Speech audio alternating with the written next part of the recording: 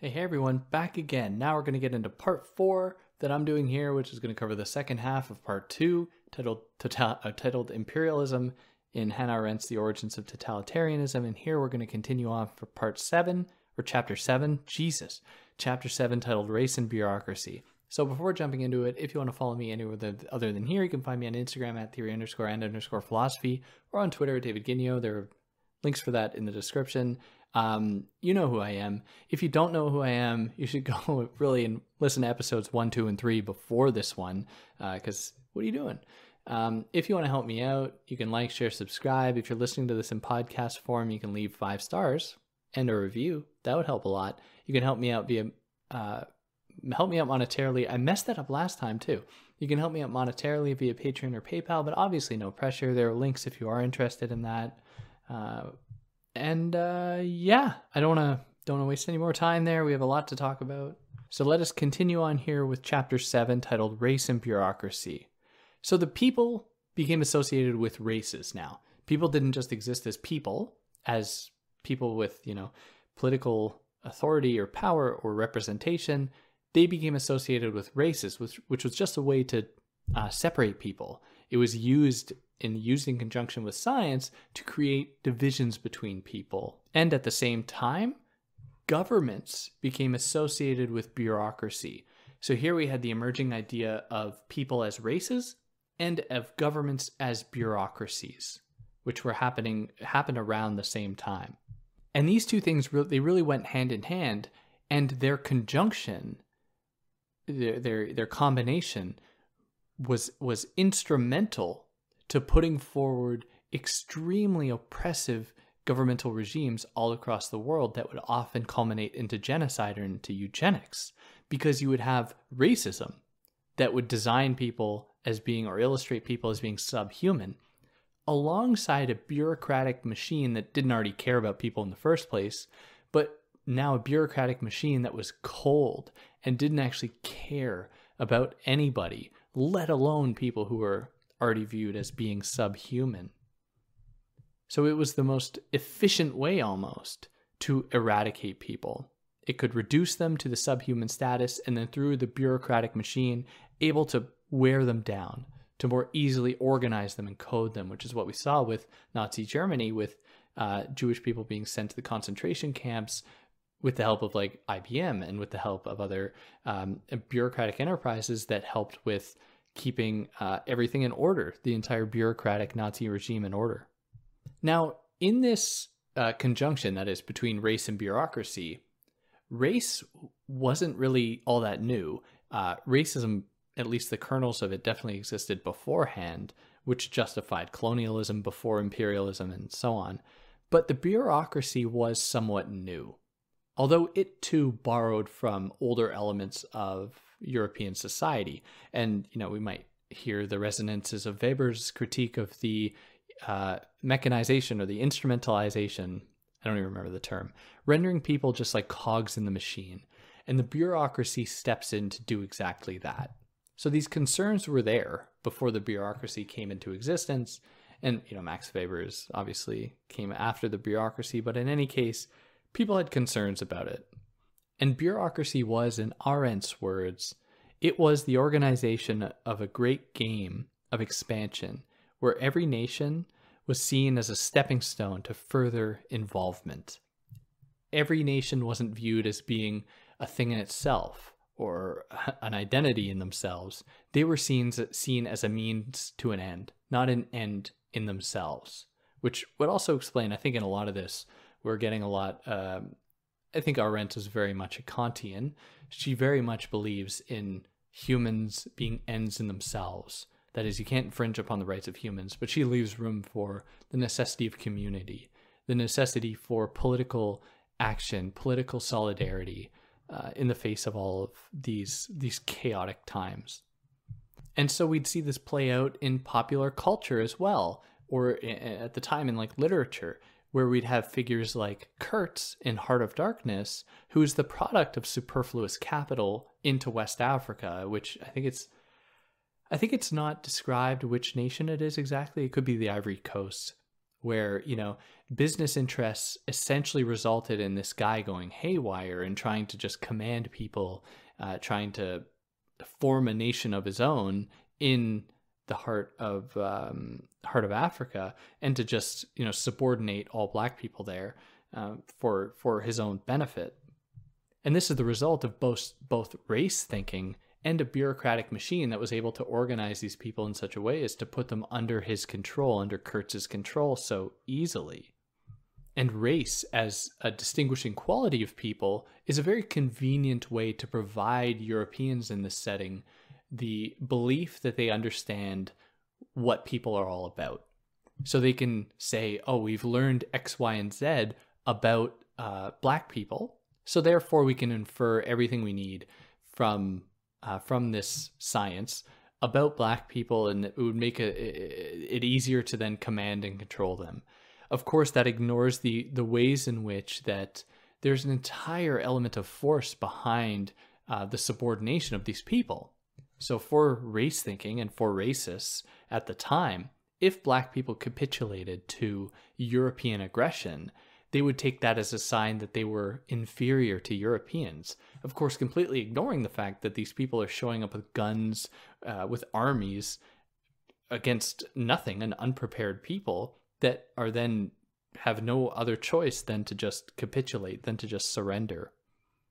Now, people who were raced, and it is important to note that white people were able to kind of evade this discussion of race because, white being the dominant racial category, it didn't actually gain recognition in the way that Jewishness or blackness did. And so people who were raced, because race was associated in this Darwinian sense with a kind of natural identity, these people could be associated with nature, which meant that they were like animals. And of course, Europeans had no problem killing animals. They could then apply the same logic to these people and just slaughter them without any restraint at all. And now she considers specifically the role of Dutch imperialism in South Africa with the Boers, and how that contributed to these logics of imperialism. So in South Africa, where the Dutch, that is the Boers, colonized, the white people enslaved the black residents there, the people who lived there, to such a massive extent that white people were actually assimilated somewhat into that culture. They were essentially, they enslaved so many people that they couldn't actually, they were actually outnumbered. And there was a threat that they were going to just become like the black people, especially in relationship to their European friends. Their European friends would show up and be like, hey, you aren't acting the same. You've spent too much time with the native people here. You must therefore have regressed evolutionarily. So the Boers took it upon themselves, the Dutch people here, to really emphasize their difference from the black people in South Africa, what we know now to be South Africa, who they've enslaved. They really wanted to distinguish themselves from them. Now, all of this is incredibly ironic too, because many of these nations were encouraged by belief in the Bible and Christianity. And, if you read Christian texts, you know that the idea is that all humans originated from the same point. And so we are all connected in that way. But in these acts of imperialism, white people were essentially associating themselves with gods. They viewed themselves as gods in the face of everything that was going on, to justify their heinous acts, which is blasphemous, and it's really ironic. But in any case, racism and slavery were partly influenced by a desire, or they were I guess more I should say, they were influenced by rootlessness produced by European laziness, which is a kind of not a great way to put it. But at the time, people were not interested in working. The capitalist economy was hard on workers, and so people didn't want to work. And what they were doing then was trying to find ways to earn quick bucks by just exploiting other people, by enslaving other people. And so racism and slavery were partly motivated by a people's lack of connection with their own land, their own soil, their own bodies in a sense, their own desire to work on the land, on the soil, because that work was being exploited. And so they wanted to send it somewhere else, to make other people do it, or to just steal from and exploit, like in this case, African gold reserves. Just go in and take the gold and then problem solved for having to ever work again. Now, like I mentioned last time, at this time of imperialism, many Jewish people were assuming the form of financiers just because of them having historically occupied these positions.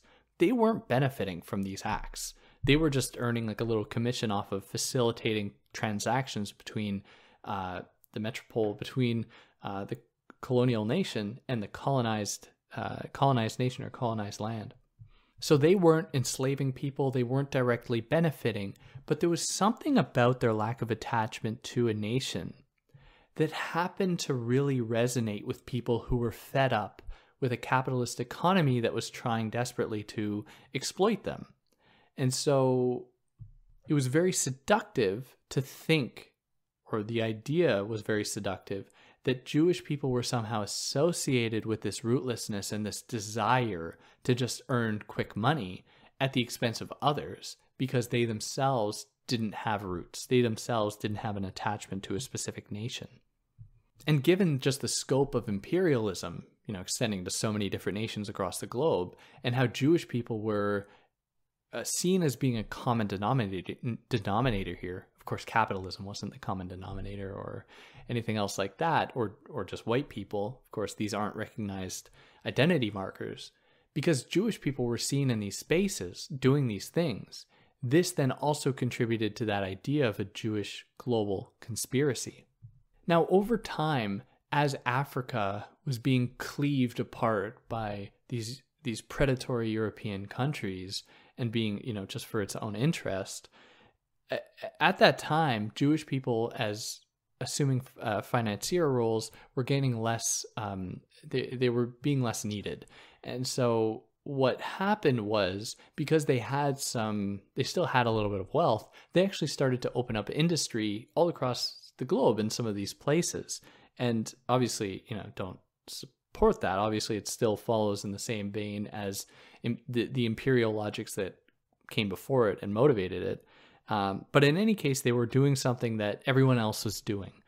But when the Jewish people began to participate in those acts of industry or producing industries, suddenly they were being viewed as taking away opportunities from other Europeans, white European, the white European race.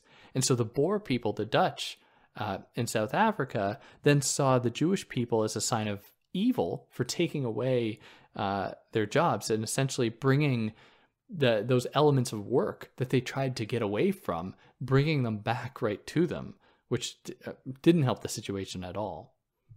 Now, with the growing bureaucratic and racist principles came a desire to justify the European belief that they were superior to everybody else. And they would do this through myths and legends that would justify belief in strong individuals that would take over entire lands and colonies. And so they proffer these ideas that of like an individual's capacity to rule and dominate. Now, at least this was the case for a time, and things began to change a little bit as this logic of expansion through a bureaucratic order began to gain more and more traction, because it forced people to forego national bonds and instead look towards expansion, look beyond those national barriers, and to essentially be among or be a part of the free-floating bureaucratic administrations. And so what was left was not like nation-state heritage that, you could be connected to, but now more nebulous connection between people on the basis of their race. So white people were just associating themselves across nations with their whiteness, and then seeing everybody else as being possible threats to that. The most notable, as it would come up leading up to Nazi Germany, being the Jewish people. And this general lack of rootlessness, or this general rootlessness, encourages more violent interactions between people, because it's so much easier to justify violence against somebody else if they're getting in the way of your expansion that you see as being the only thing you're striving for. And so what we see as well is a renunciation of general laws like human rights laws or any law like that, because they are taken as a sign out of like this global order idea that is going to get in the way of expansion. It's going to get in the way of individual rights and stand in the way of the rights of the most powerful. And they're going to be used to essentially bolster up and to empower those people who shouldn't be, at least according to these white European bourgeois types who want to keep people subordinated to justify their continued exploitation. Now, an additional element to this that Arendt just kind of glosses on is that bureaucrats and bureaucratic life has a very strong affinity with secret agents.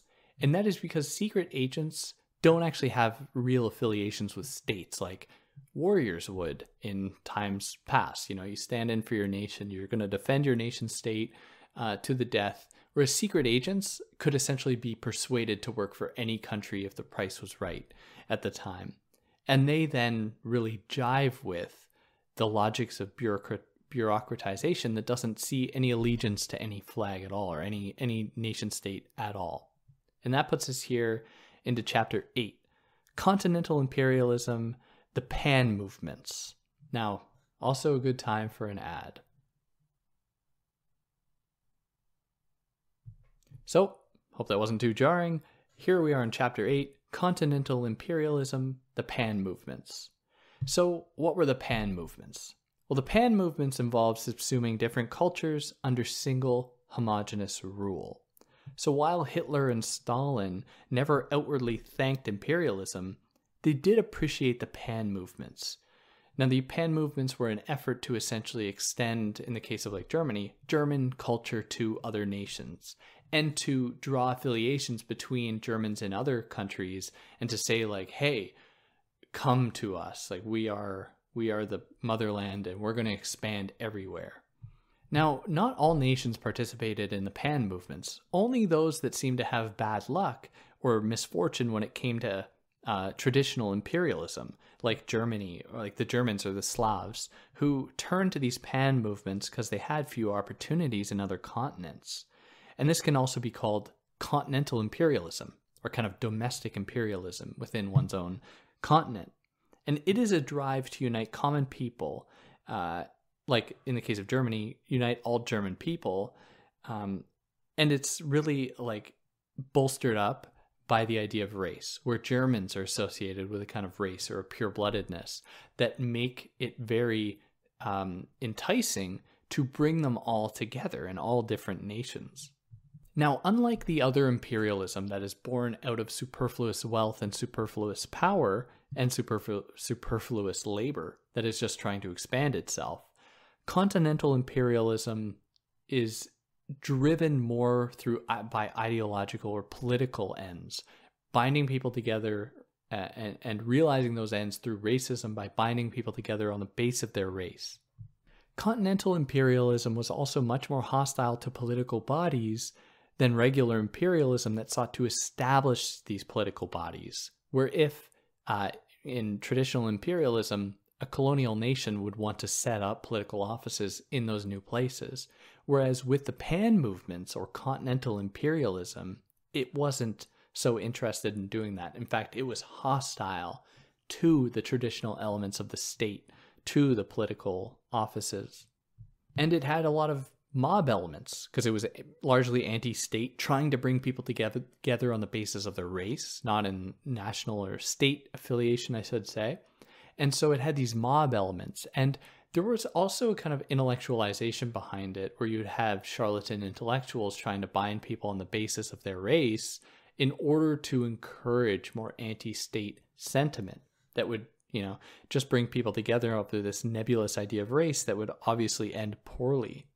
Now, this ultimately contributed to a separation of the idea of nation and the idea of state, where the idea of the nation and nationalism, as it is associated with race, becomes the dominant attachment, whereas the state is associated with administration, it's associated with slowness, it's associated with corruption.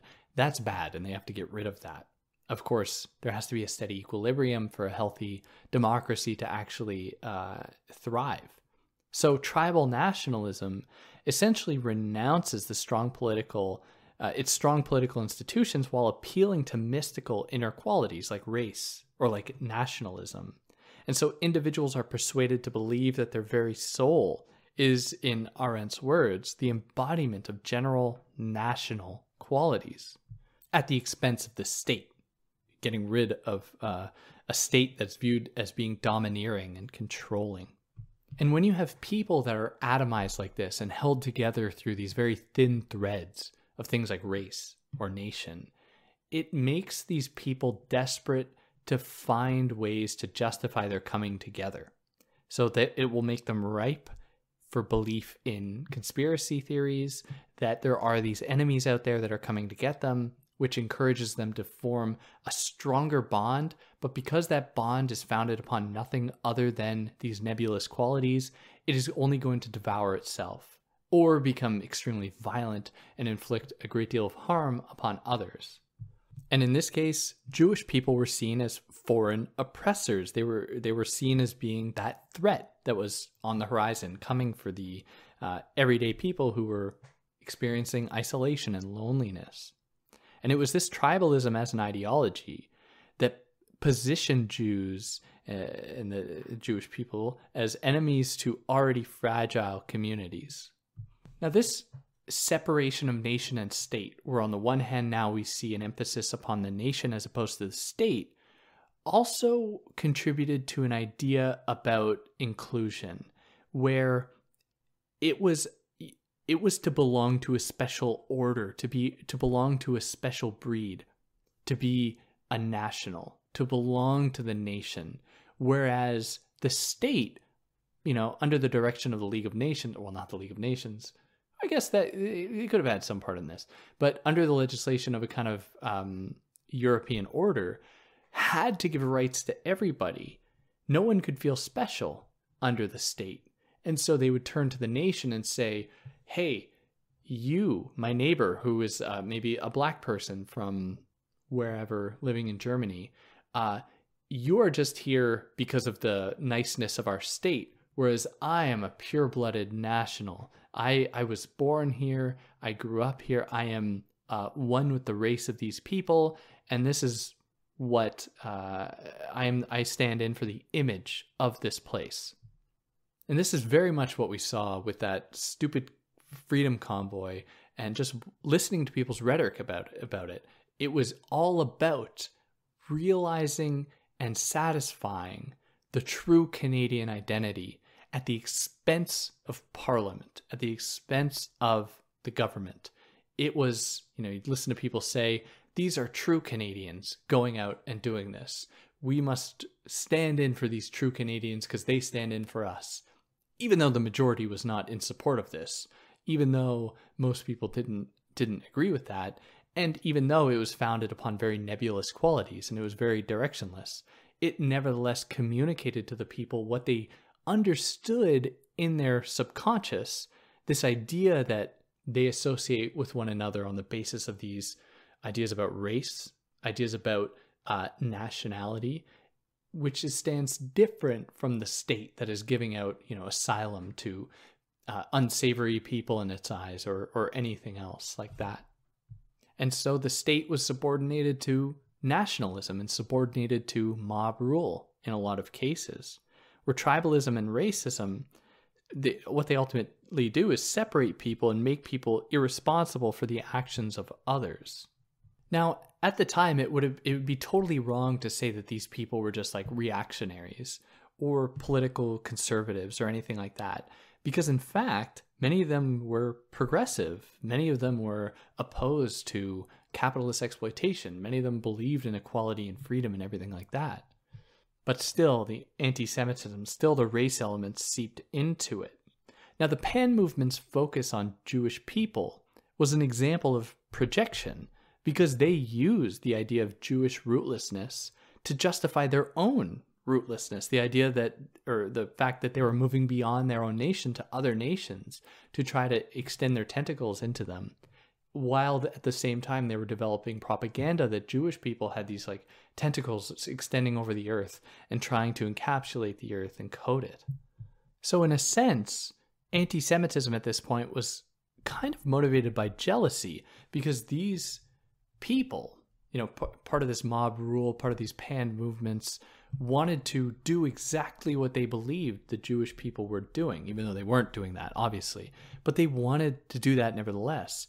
And this speaks to another element about conspiracy theories, is that conspiracy theorists often describe people, the conspirators, as doing things that they themselves are doing. So like with the Satanic Panic in the 80s and 90s in the United States, what you saw was the Catholic Church saying that, oh, well, Satanists are pedophiles, or Satanists are, you know, working together to take over the government, when in fact it was the Catholic Church doing those things. They were the pedophiles, and they were reaching their tentacles into the secular domain of the government. You know, it's all just projection to distract from one's own evil, essentially.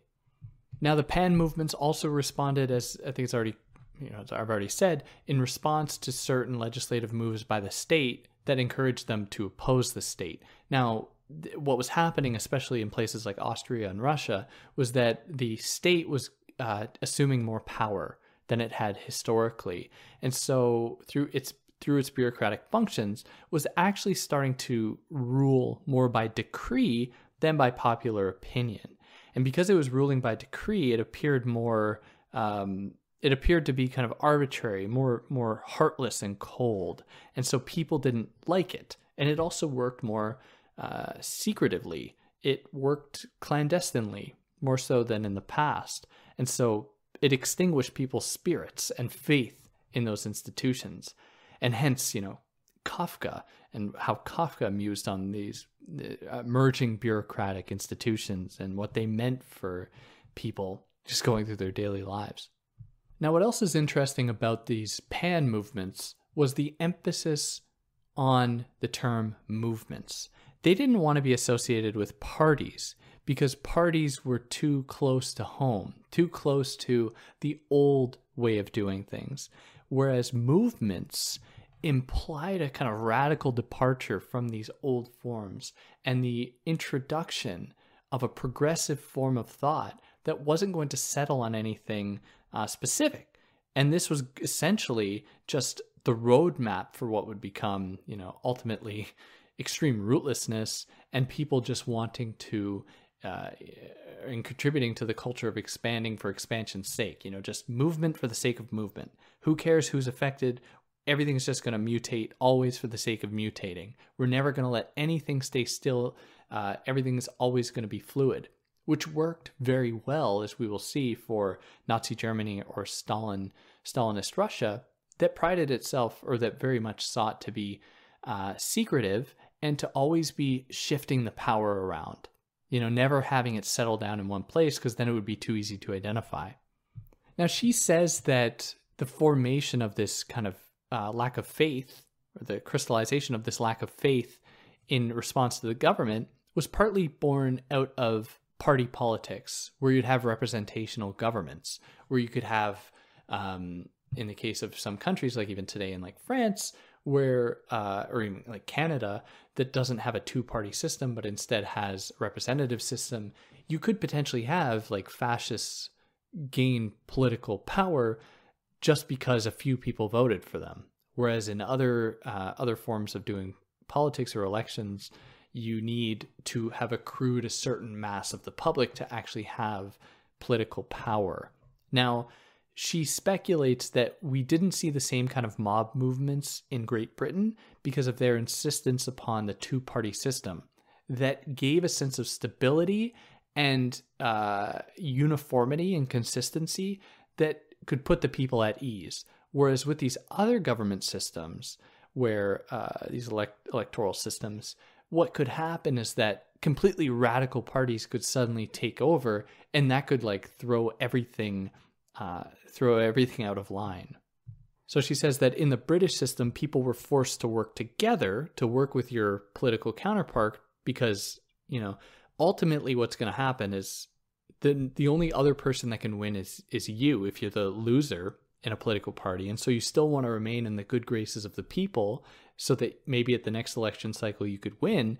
So you don't want to just pursue any wacky alternatives to whatever is going on now. Whereas in a multi-party system, there's not that promise you're going to get elected again. So you can be as radical as you want. Now, as I've already said, the mob movements, and the pan movements didn't like the state because it was too rigid and wanted an entirely new thing. And the Nazis and Hitler's Nazi party very much said the same thing. They were going to completely overhaul the system. But as soon as they took power, they just replaced the people with their people. Very much like Trump when he's like, we're going to drain the swamp, when he just executed more government spending and just filled up all the swamp with his own swamp people. And yeah, it's all just smoke. Like there's nothing substantial behind what they're saying. Now, they also vilified classes and the idea of class here as a Marxist construction. Like class doesn't exist, citing nation as the only true factor into what can identify people or what can bring people together. They too believed that the idea of class was too rigid because it's going to clump people based on their what they're earning, as opposed to making people acknowledge that really the only thing that matters is their national heritage. So they actually have a lot in common with the rich people exploiting them because of their mutually belonging to the nation that they're in. Like how the extremely poor people in the United States could have anything, could see themselves in Donald Trump. He could be their person. They could be friends. They could be like him, when in fact he is just living off of their suffering. Can't believe you're making fun of Donald Trump so much. I can't believe you're so political. Why do you have to say that? So, of course, at the time, dictatorships and anti-party / anti-state, maybe anti-establishment, as we might understand it now, was growing in Europe long before Hitler, long before we were seeing these movements emerge. And so there's no surprise that the Nazis gained a lot of support from politicians all over Europe. Hitler was not an aberration. There were dictatorships all across Europe. Now, we're going to get into this more when we get into the section on totalitarianism, but Arendt is very clear that totalitarianism is fundamentally different from fascism, from tyranny, from dictatorships. It's totally different. So it's just important to keep that on the back burner. Now, leading up to Hitler's political victory, there were three primary candidates. There was the Nazis, or there's Hitler for the Nazis. There was Thälmann for the communists, who was essentially, anyways. And then there was Hindenburg, who stood in for everyone else in the status quo. So you had the Nazis, you had the communists, and then you had the moderate guy, Hindenburg. So Hitler, Thälmann, and Hindenburg. Now, the political propaganda delivered nothing of substance at this time. All that we saw was Hitler saying that the status quo guy is only going to keep things being the same, and that's going to suck for everyone, or the communist guy essentially saying the exact same thing. And then you had the status quo guy being like, these two other people are wacky, that's it. There was nothing of real substance offered.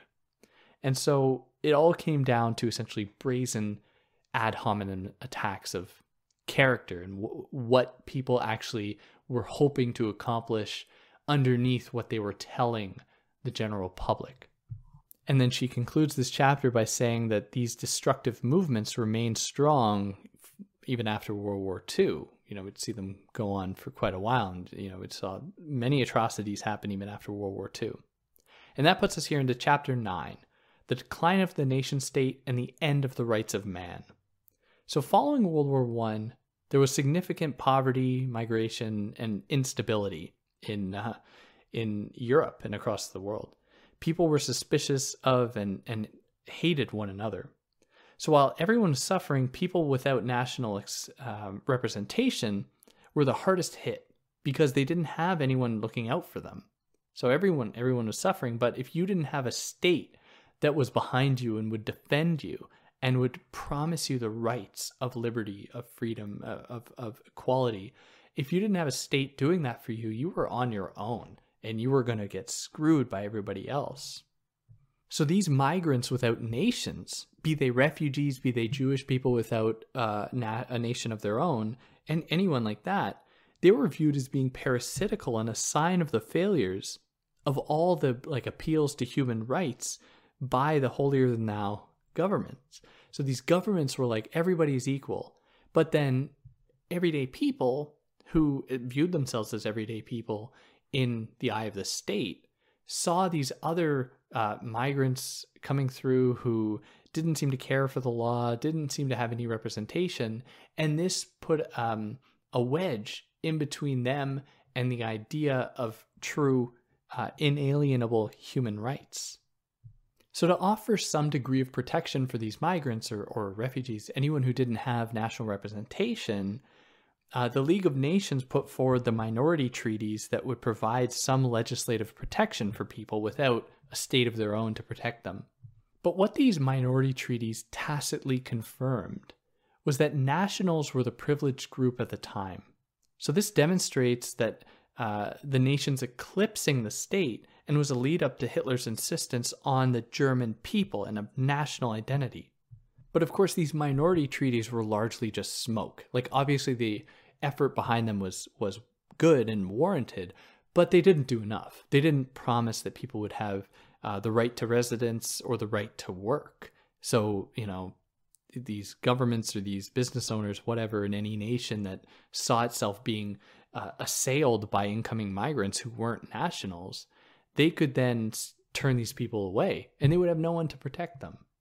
And then if things weren't already bad enough, shortly after that, or after World War I, many companies adopted legislation that would allow them to denationalize certain citizens if they believed them to be anathema to stand against the values of the nation. And there were millions of these people, and they would just be ostracized. And then they would have to go take up residence somewhere else, in which place they would again be ostracized. So the arrival of hundreds of thousands of migrants produced a crisis in asylum capacities and a crisis in how they were being used. And it caused frustration because suddenly there were new cultures around, people who were so race focused and associated that race with a culture, with a nation. Anything else was seen as being an attack against them, which is how racism really, it really foments rage and hatred of different people. Now, among the Jewish people who were selected here and targeted, Armenians as well were targeted, along with Roma people and homosexuals as well. And in the face of a system that has completely excluded you, these people were forced often to resort to illegal acts like thievery in order to earn enough to survive, in order to provide for themselves and maybe their families so that they wouldn't die, which only contributed to more stringent efforts to ostracize these people. So the police would step in and then they would ship them to another country, or they would just put them in jail or anything like that. And it would just contribute to this culture of hatred and resentment, which also motivated a desire to have a place for these people that wasn't just another nation, because then the belief was that they'll just come back, which set up the stage for the first internment camps and concentration camps as a kind of new state for these people to go to.